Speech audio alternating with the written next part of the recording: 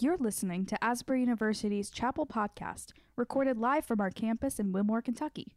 Asbury's Chapel Service hosts speakers from around the world to inspire academic excellence and spiritual vitality.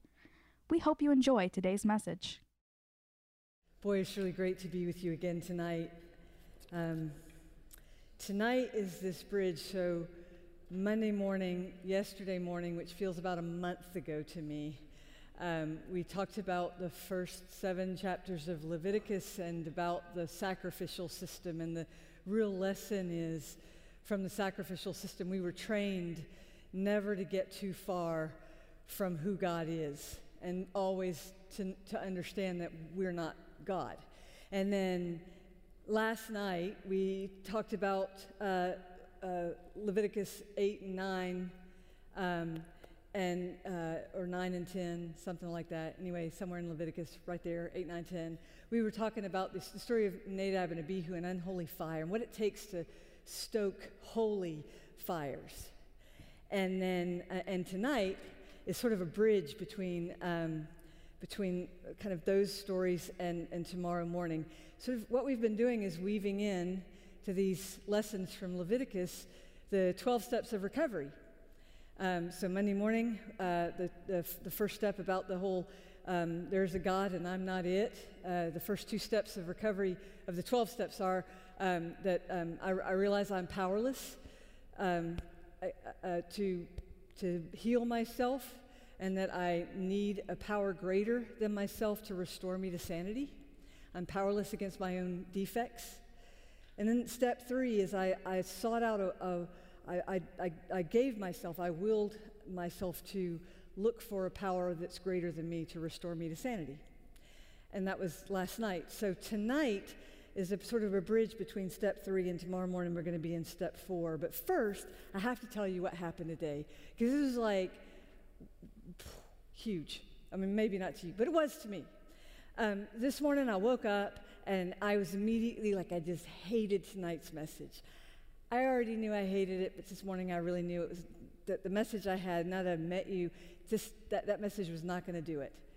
And of course, all my messages are right there on my MacBook Air, and I could just work it. So I got up and I got some coffee, and I sat down at the table, and my knee bumped my coffee. And you know how like it looked like there was no coffee gone from the cup.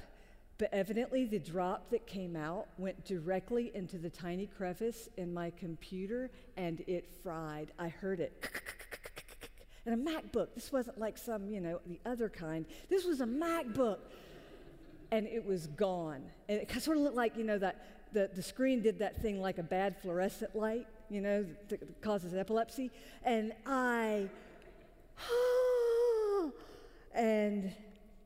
so I called Apple support, and she did a couple of tests, and she said, yeah, you're probably going to have to go to the Apple store.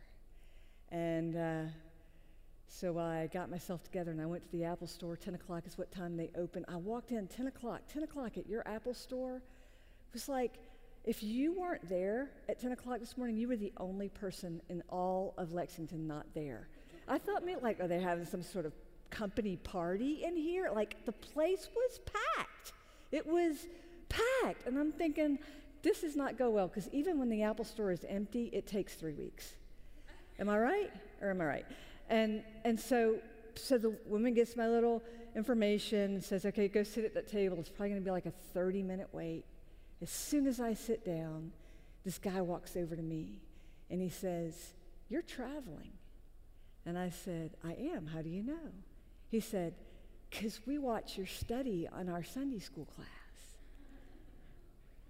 I said, my friend, what had happened was, see, I'm preaching at Asbury University this week, and he said, Jen, 2010 alum, we're going to fix you up. What are the chances? So y'all aren't nearly as excited as I am. Somebody should be falling out in the spirit right now, because it's all I could do not to fall out in the spirit. So he recognized me. He was an Asbury alum. He loves Holiness Week. And you started off, usually to migrate your stuff takes about 2 days. Let me see what we can do. Ooh, and he opens it up and he goes, ooh, does that, you remember the Hebrew, the implied part of Israelite? Ooh, bless your heart. And then he goes over and he talks to his manager and he said, listen, we're going to set you up. And we're going to give you the company rate. You're going to have a new computer, but we're not going to give you the company rate. We're going to migrate it all. 2 hours later, it was all there. What are the chances? Come on. What are the chances of God doing that kind of good thing for his clueless daughter in Christ who really needed a message? Did I mention that his last day working at Apple is this Saturday? If this had been next week. So I'm glad I'm preaching Holiness Week and not Revival Week. So what all that tells me is God is in the details. God is in the details. So if you're taking notes, write that down. That ends up being the whole message tonight. Not just because I wanted to make it out of my computer story, but because that's really the whole message of this next section of Leviticus. God is in the details. We're going to say this every single time we get together. The best way to engage a message, whether you're here or in your church, is with a Bible, something to write with, something to write on. So pull out something to write on so you can take some notes and make notes in the margin of your Bible or on your phone or however you do it. A commentator has said that Exodus is God in the cosmos and Leviticus is God in the details. So Leviticus really is God in the details. And I believe the word I have for you tonight is this. Somebody in here needs to hear this, that God sees, God knows, and God cares. And while it may even seem like a small thing to the people around you, much like you seem to have absorbed my big story from this morning, if you somehow think your complicated moment is too small for God to care about, I want you to be encouraged tonight because God sees, God cares. And sometimes things look like they aren't going to amount to even enough, to get you where you need to go, but do not discount small beginnings. There's another place in the Bible where it actually says, do not despise the day of small beginnings. Because God is in the small things. God is in the details. Just as surely, they always say the devil's in the details. Well, guess what? God's there too. Just as surely as the devil is in the details, the Lord is there. And in a fight between the lover of your soul and the enemy of your soul, the lover of your soul is always going to win. So God is in it with you. Whatever you're carrying tonight, big or small, God is in it with you. So let's pray. Lord, I'm praying for the person tonight who just feels like either they're too small or that nobody cares or that you don't see or that nobody really, that they don't feel somehow seen, heard, and treasured. I'm praying for that one tonight who needs to hear that even the small stuff matters, and it's not just the small stuff we do, it's the small stuff done to us. Lord, root out everything in us that needs to be exposed so that we can experience your glory and your joy. And thank you, God, that you're in the details. Thank you that you're in the little stuff as well as the big stuff. So give us eyes to see you in the word tonight and ears to hear you and a heart to receive you. In Jesus' name, amen. Amen. The Hebrew word for holy is Kodesh. The anglicized spelling is Q-O-D-E-S-H, Kodesh. We find that word more than 100 times in the book of Leviticus. So tell me what the book of Leviticus is saying to you. It says we are to be holy because God is, that's right. So it probably means that God has a message in Leviticus about what it means to live a holy life. If he says it 100 times, anytime, you guys know this, but anytime you see a word repeated in a passage, it's there for emphasis. Pay attention to it. When holy comes up 100 times in a book, it means something.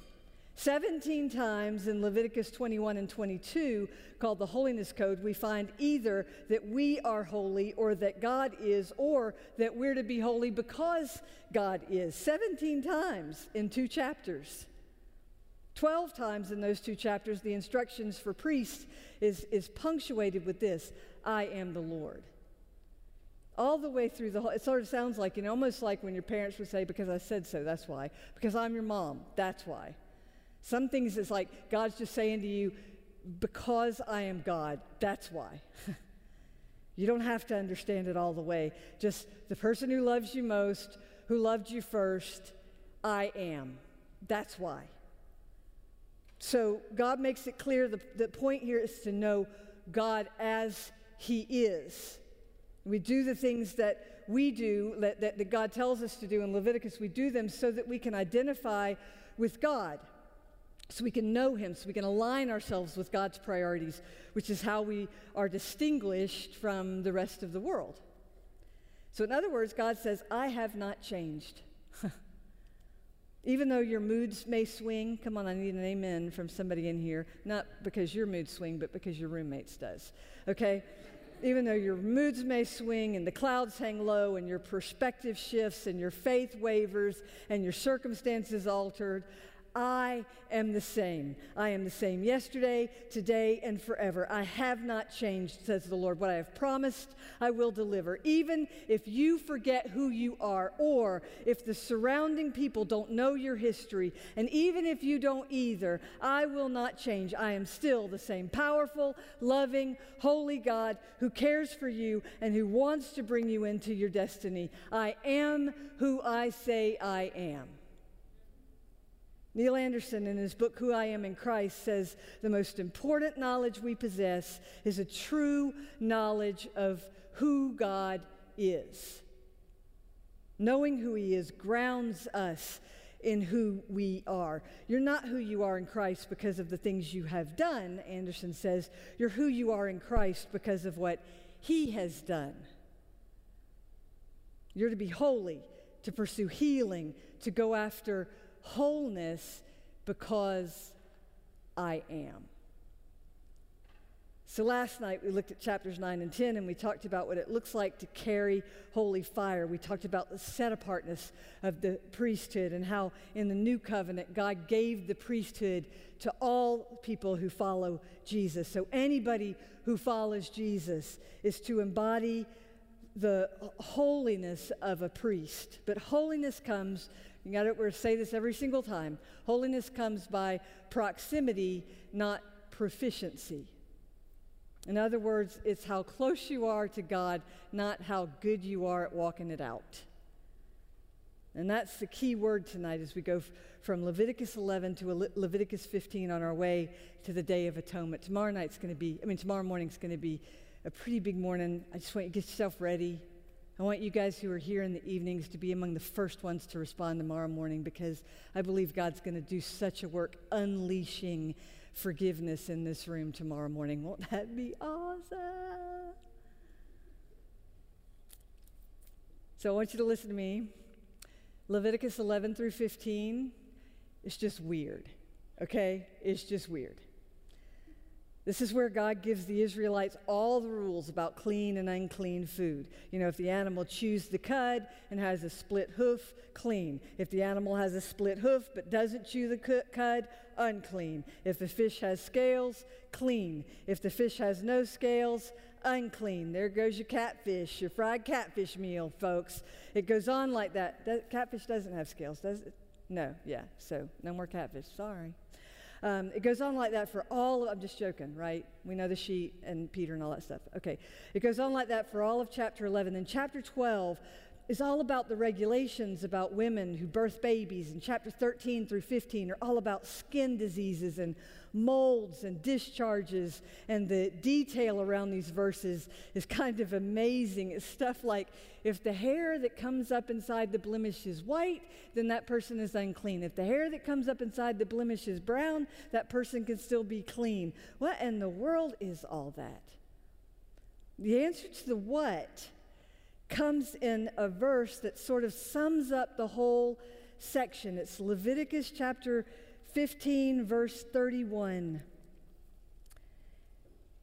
where he says, it kind of sums the whole thing. You must keep the Israelites separate from things that make them unclean, so they will not die in their uncleanness for defiling my dwelling place which is among them. So all of this is about proximity.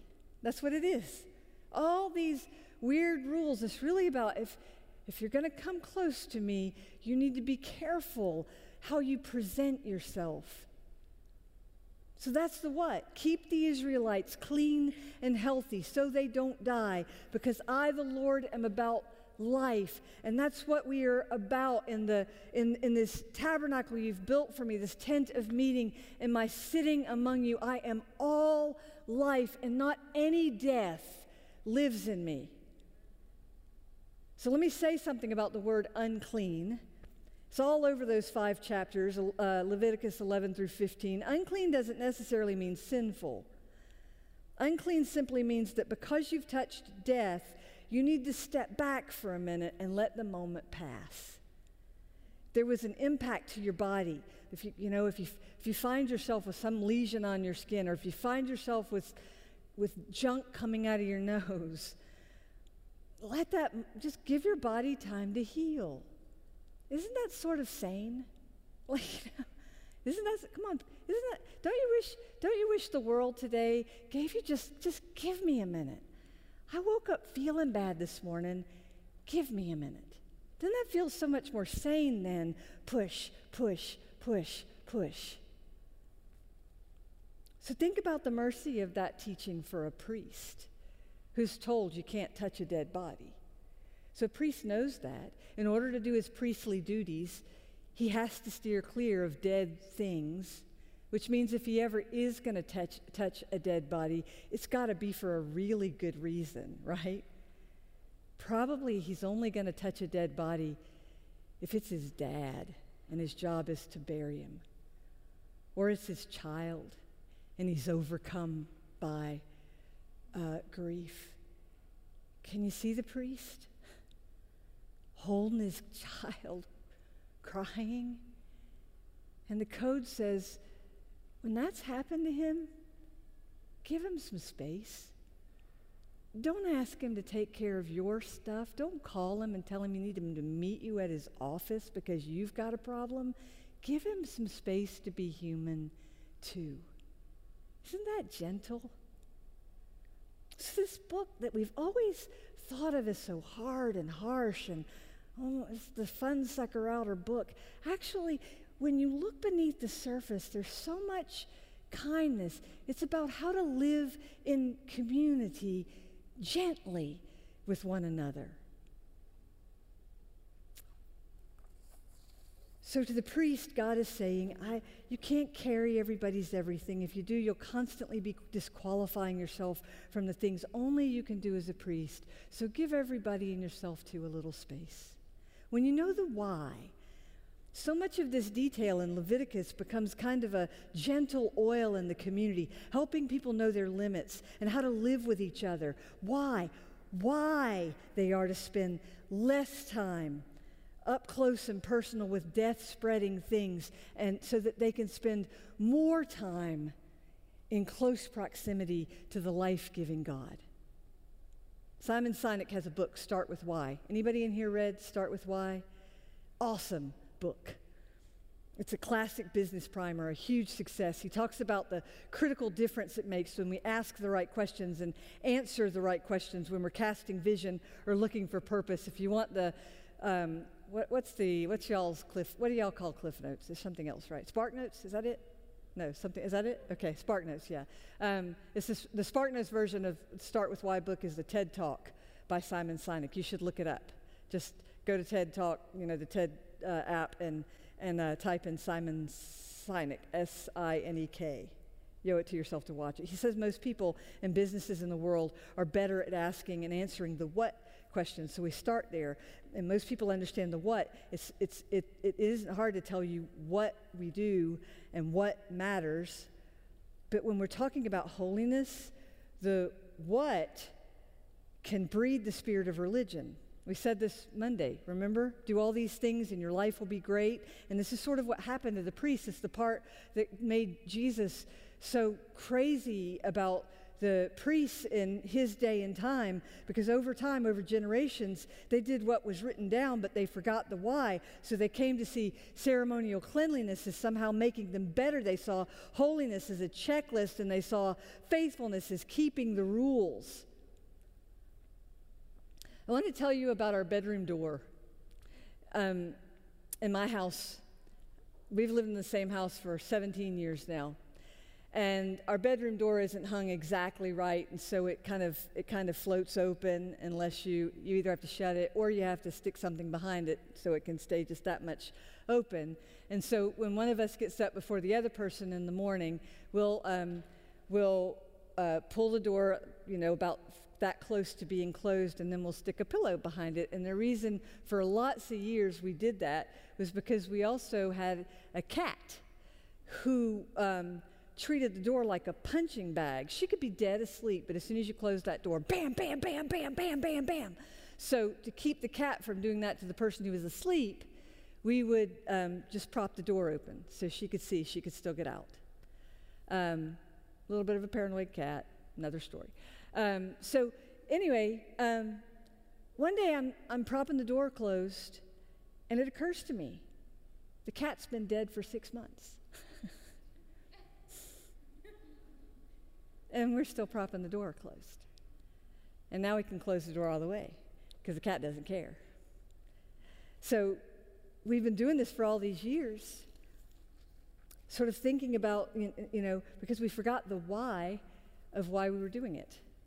And that's sort of what happened to the priests over time, over generations. They did what was written down, but they forgot the why, so they came to see ceremonial cleanliness as somehow making them better. They saw holiness as a checklist, and they saw faithfulness as keeping the rules. They'd forgotten the point, thinking they could cause their own purity. You can't cause your own purity.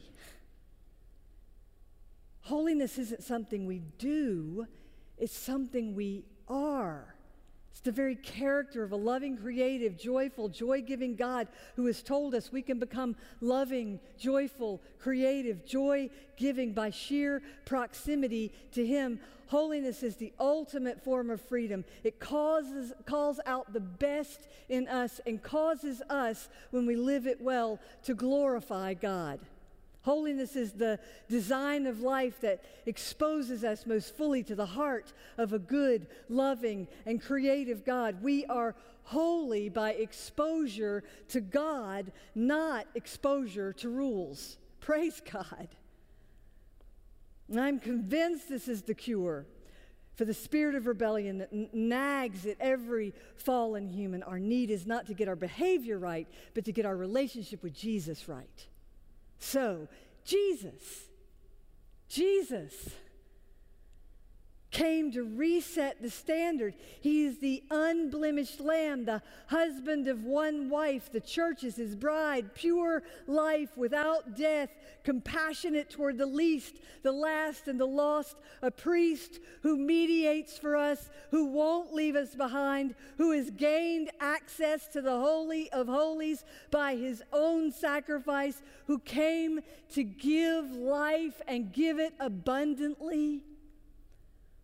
So read these lists in the middle of a weird book like Leviticus as a loving God who knows our design, who is gently helping us to live well in community. They are the what but not the why, and the why is what matters. And Leviticus gives us the why in chapter 11, verse 44 and 45. Listen to this. He says, 11, 44, and 45, I am the Lord your God. Consecrate yourselves and be holy, because I am holy. Do not make yourselves unclean by any creature that moves along the ground. I am the Lord who brought you up out of Egypt to be your God. Therefore be holy, because I am holy. Underline that phrase, who brought you up out of Egypt. So there are two whys in these verses. The first one Explains why the Lord gave the Israelites all these detailed regulations, because now that the Israelites are no longer slaves in in Egypt, now that they're free people, he's going to teach them how to be holy. And that involves making decisions on a daily basis, taking the intentional actions on a daily basis. Remember what we said, that in the sacrificial system, you were constantly having to beat a path back to the door of the tent of meeting to make your sacrifices. You could never get too far from the understanding of who God is. Well, now, here, with this, with all these guidelines about how to live inside our bodies, now he's made the temple into our bodies. You can never get too far from yourself without understanding who God is. Now he's helping us to see that the holiness is within, almost like someone is living inside of you. It's almost like he's taken the doorway of the tabernacle and he's transferred it to our bodies, so that even if we aren't in the tent of meeting is in us. Does this sound familiar, my friends? Don't let anybody tell you this is not relevant. The second why explains the reason God rescued these people from slavery in the first place, and it's an extraordinary, magnificent reason. Why did he bring them up out of slavery? Can anybody tell me? Why did he bring them up out of slavery? Why? So he could be their God. That's it. So he could be their God. That's the whole point of Exodus. In fact, that's the whole point of everything. Why did God create the human race? You and me. Why did he send Jesus to save us? Because he wants to be our God. He wants to be your God. Do you hear that? You who are struggling with the spirit of rejection, you who think that you are bothering God with your tiny, detailed prayers, do you understand? He wants to be your God. He wants to be there for every single phone call, for every single hurt. He wants to be there in the details. Your God is a God who delights in every cell of your body, in every detail of your being. Come on, you got to amen me on this. I see at home, everybody amen. So come on, give it to me one time, please. Amen. Thank you. I can go home happy now. God hasn't given all these rules because God is a cosmic fun sucker outer. In the words of H.L. Mencken, all these Christian rules are not based on the fear that someone somewhere is not going to be happy with me if I don't do them. No, it's because he loves us. He wants to be close to us because he loves us and he wants the best for us. The one who makes these commands is for us, not against us. He's the one who delivered us from slavery. God did not deliver you from slavery so he could make you miserable, so he could fill you with shame and guilt, so he could barely tolerate your presence. God delivered you from slavery. In fact, gave his only son on your behalf because he delights in you. I am the Lord who brought you up out of Egypt.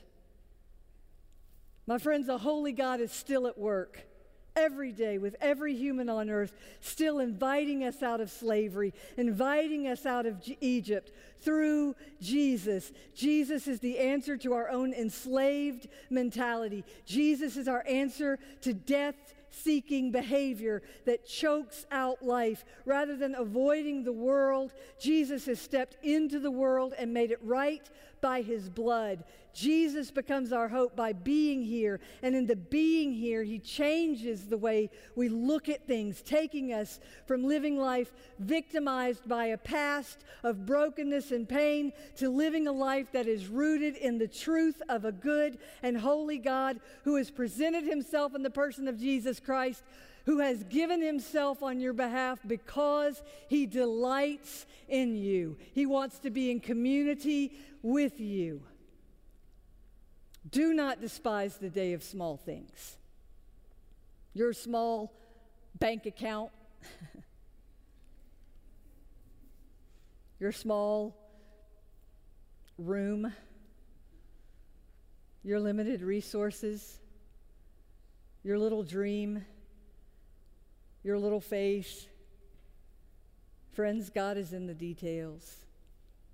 And God is ready to heal you all the way through, to redeem that small thing so that it becomes a sign of life to you. That thing that you're dealing with that looks for all the world like death may well be the very gate of heaven, the opportunity for God to redeem you and let you feel what life really is. A window into the kingdom. Do you see it? My friends, God loves a challenge. He loves a challenge. Tell him that his people have to make bricks without and find their own straw. He's got it covered. Give him a 14-year-old girl and tell her she has to have a baby without having sex. He's like, on my day off.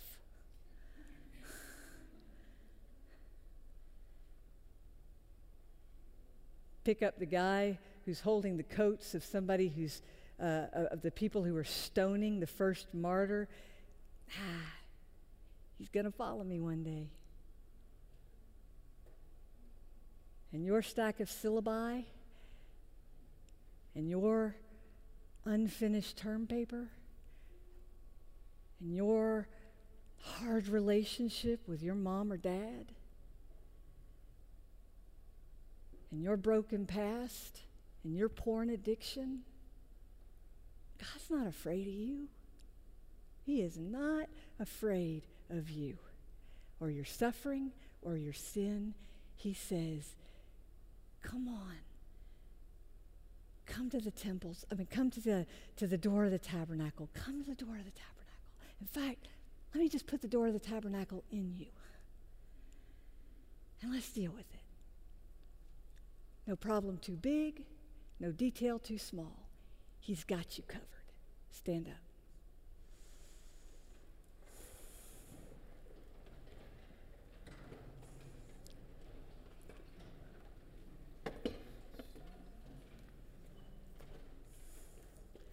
So somebody in this room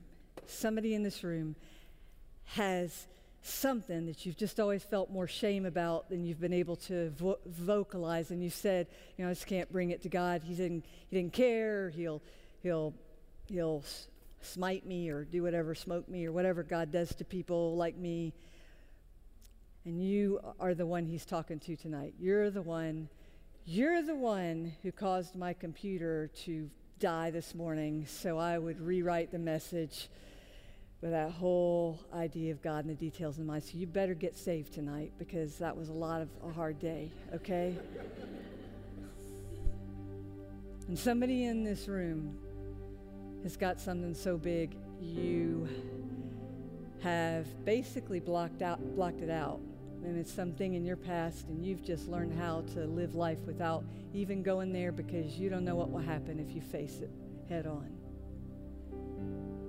Somebody in this room is dealing with some current circumstance that you feel a lot of shame about, and somebody in this room has got a real issue in your relationship with God. You really don't think he likes you. I'm guessing there's somebody in each one of those categories in this room, and that's what this time is for. This time is for you.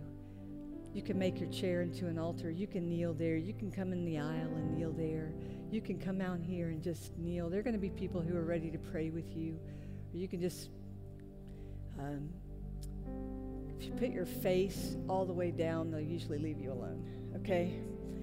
Whatever you want to do, this is your time. You chose to come to chapel tonight. You chose to be here. Don't leave the way you came.